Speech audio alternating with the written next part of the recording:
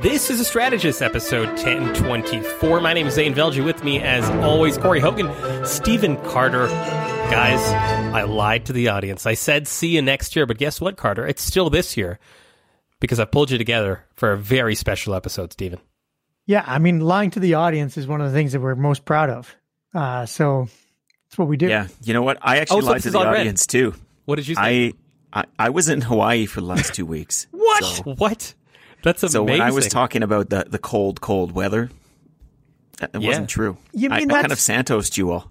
You mean that time when you were in the bathtub recording the episode? Yeah. I was not actually in Calgary. Can you believe it? Are you? Or the other time where there was like the Hawaiian Prince behind me. Yeah. And you could see the beach and hear kind of like soft tropical music. Yeah.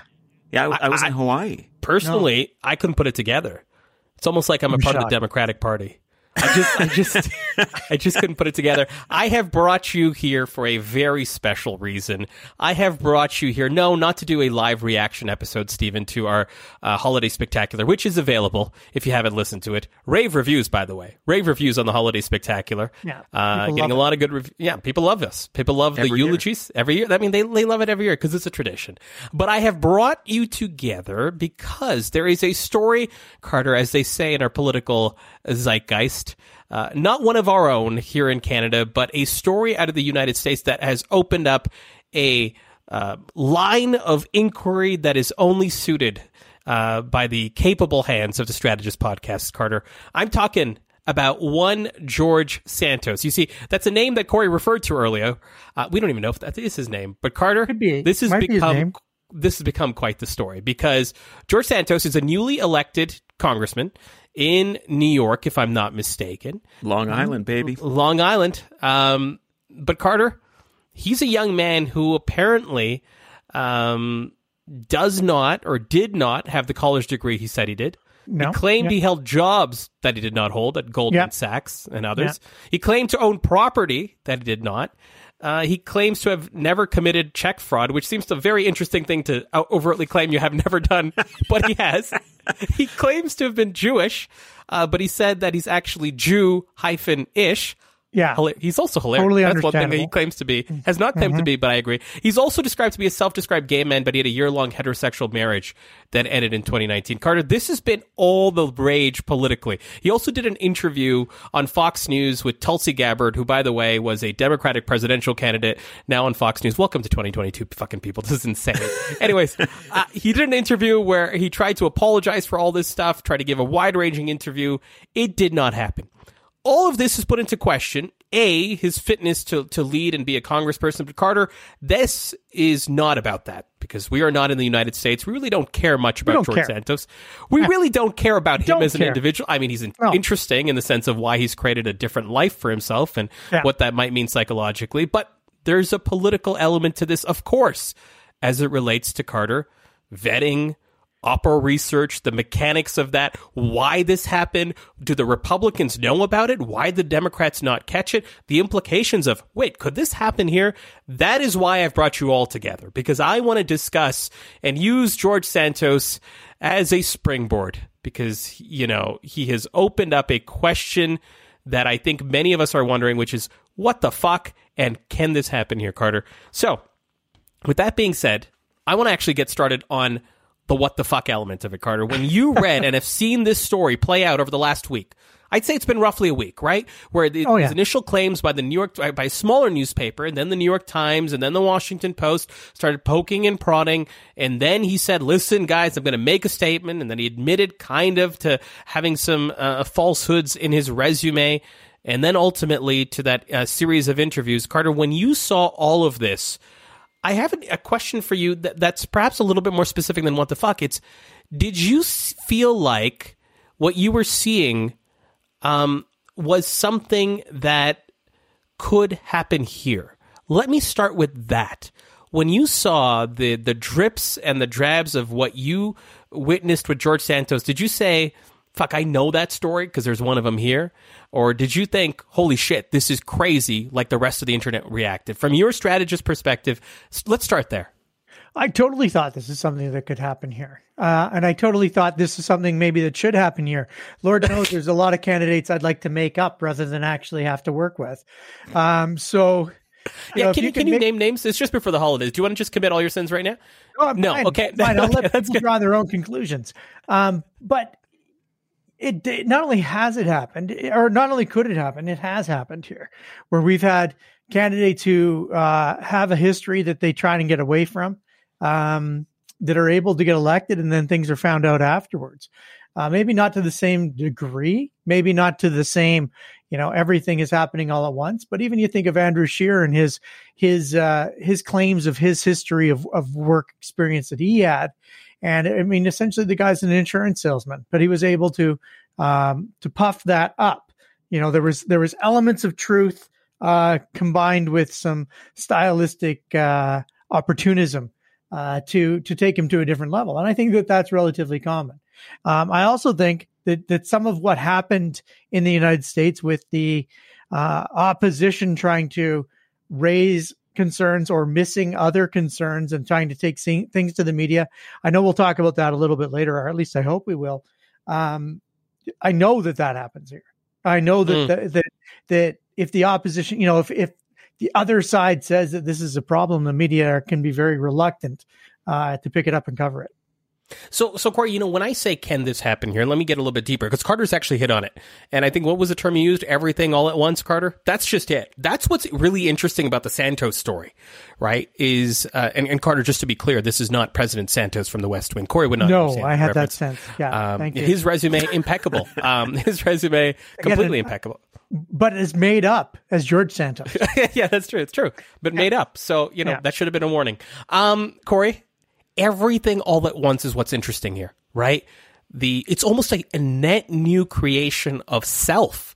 Like there's almost like a psychological element to this, that when you put all of this together, identity, education, employment, history, religion, faith, everything had either a fabrication or an outright lie. It's almost like the only thing that was real was the physical manifestation of this guy, and then everything else scaffolding it was either, like I said, a fabrication or an outright fiction that he either internally believed or knew he was and kind of convinced himself of, or knew he was explicitly lying about. So when I asked that question, could this happen here with the frame I've just given you, Corey, could this happen here? Yeah. I have not seen it at the level of like a federal elected official, but we have seen it. There was a person who was going to run for mayor of Calgary. I won't bother naming him because he's not the person in the story. And he hired a campaign manager. And that campaign manager said, I have all this money for you. I have all of these endorsements. Mm-hmm. And it wasn't true. None of it was true. The person who was supposedly a legitimate candidate for office had to drop out because he didn't have the hundreds of thousands of dollars that his campaign manager said he had. And when they started digging into the campaign manager's background, not only was he using different names along the way, Josh Baba, Josh Brado. It turned out he had made similar fabrications up in other roles, about massive donations that were coming, I think, to widows of like war veterans and, like really dramatic stuff. And it was all fake. And, at the time I remember thinking like, what in the actual fuck? Because it was somewhat tangentially related to things I was doing at the time, because he almost ran in 2009 to be a candidate in a by-election in Calgary-Glenmore for the Liberals, and ultimately decided to run for mayor instead because his campaign manager said there was all this money. And then he launched a website and had to drop out, and when it learned that he didn't have the money that his campaign manager said he did. But ultimately my feeling about the person was he's not well. Right? If you're fabricating these things and you're moving from lie to lie and you're just addicted to the endorphin rush of that, like one moment in the story or something, like there's something unwell about that. Right? I'd like to start there. But I would also say that he is a logical conclusion of our nihilistic times. You're right. It's everything all at once, but we've seen versions of this. We've seen embellishments that people brush off and say, oh, I don't care. Right? Here in Canada, as Stephen already mentioned, Andrew Scheer said he was an insurance broker. But Scheer had one of the 4 things required to be an insurance broker, had worked in an insurance office for 6 months, I think is what was finally there.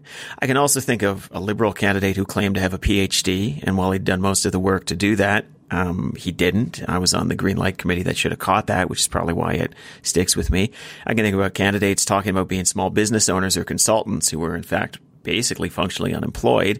I can think about times people have strongly implied degrees, using language on their bios like attended University X, but did not have it. I can think about times where they did say they had degrees and implied they got them when they were younger, but in fact maybe just finished them up a year ago before they were going on for a major job. And, I've certainly seen a ton of cultural connections implied, We've seen this in Alberta as recently as this month or last month, where our premier implied Indigenous ancestry, and there's no evidence of that. We see this all of the time. And it used to be parties would hold their own to account for those things because it was so damaging to the reputation of the party. And ultimately, parties held their own to account because the public would hold them to account if they didn't. And over time, we're seeing people care less and less. And as a result, we're seeing parties care less and less. And one of the things that really floors me, you asked, like, what was the what the fuck? The what the fuck for me is the Republican response, which is like watching with concern. I'm not so sure about this. They seem much more concerned about the one seat than they do about the fact that somebody has absolutely fabricated a resume at this point. But that to me is the telling, concerning thing, because it tells us exactly where we are. They are just one vote on a whip count. That's all they care about. It's their sports team. They don't care about anything else, because the fact that they don't have literally every other member of Congress calling for this person's resignation is the outrage here. Carter, respond to that. Corey, I don't want to boil it too sort of simplistically, but Carter, is this a bit of a sign of the times in that sense, that nihilistic sort of sign of the times that Corey's been referencing? I mean, Matt Gaetz currently faces charges. I mean, he's been unelected, I believe, or is he still back in? I can't even remember. Lauren Boebert is an absolute disaster. Marjorie Taylor Greene, is a QAnon supporter. Sure, they didn't lie about necessarily any of those things, but they, by any measure, aren't suited for public life. And the Republicans embrace and hold on to them. That is, as Corey said, the sign of the times. The price of admission is not now to be an honorable member, or that's what we call the members of the House of Commons and such, as an honorable member. Instead, the expectation is to be a loyal member, and that's where the Republicans are off track on things like this. The other is a sense of false equivalency. Right. There's a tremendous number of people who are supporting, Santos, saying, well, Biden lies, you can even see fact checkers, right? Like the CNN fact checker whose name escapes me, Daniel Dale. Canadian. From a star now on CNN. He fact checks Biden as hard as he fact checks Trump. And I think that there's a fundamental difference in the type of lies that are being told or mistruths that are being told. One is an active type of lie where a person is lying knowingly, and I think that's Trump. And another is more a spin or something that is a little bit different. Now those two things may be seen by others as the exact same issue, but I don't see them as the same, and I don't see this Santos thing is the same as someone just taking a different spin on their experience. Corey listed off a number of things that he's seen in the past. I think that small business owner one is really the best example, when he said the small business owner who's functionally unemployed. That is so often a person who is running for office. They can't find another job, or they can't find the income through their self-employment. So they actually put themselves up to be the candidate, to be the person who's running, because they fundamentally need the job. And I don't begrudge them that. I think that there's lots of good people who need jobs in public life. Let me open that bracket for a second, because I do want to go back to this Corey's mention of this is a sign of the times, and I want to talk about whether that he believes that exists here in parallel to how it exists in the United States, and we'll get back to that. But let's open this bracket on the why we have seen candidates in the past, either with a compounding effect of multiple fabrications or lies, or singular ones, why we have seen them effectively make these stories up. Corey mentioned one that I want to revisit for a second. You said in your case, you thought someone was unwell, right? It's a sensitive topic. I don't want to dig deeper into it. I don't even know who you're referring to, but you mentioned that you think this person's unwell. So there's maybe a chronic sort of mental health issue or something. Carter kind of said there's that person who's kind of chronically unemployed, that politics is their way to earn an income, and they were hoping that they can maybe say small business owner, and then politics would effectively, and that looks good on a resume. It's not very much tested. Corey, maybe I'll start with you on this. Any other reasons why you've seen people lying? It could be about, they feel like, A, they're not going to get caught, like other people don't call it out. It's kind of accepted. Give me the broader structure when you've met with someone, either as a political candidate or you've seen them be elected and you're like, I knew them. They really didn't do that. What do you think kind of leads to this particular moment from your experience? Yeah. It's some sort of mix of need, compulsion, and desire. And that's not a wrap on episode 1024. You see, that was just a bit of a preview for you. And if you like this conversation, I don't know why I'm talking so formally. Listen, if you like this conversation, you could catch the rest of it on strategistpatreon.com. I've become that person that is selling you episodes when you're most desperate for it at the end of the year. You've spent all your money on Christmas gifts and holiday shopping. I don't care. $6 a month, you get the rest of this conversation and all of our special Strategist Patreon episodes. StrategistPatreon.com. Listen to the rest of this conversation. We get into the politics of opposition research. We talk about whether this could happen here. We talk about vetting. We talk about the lessons to be learned, party agnostic, what those look like. All of it at strategistpatreon.com. If you don't sign up, I won't take it personally. Stephen and Corey will. You know this game by now. Have a good rest of the new year. Take care. Bye.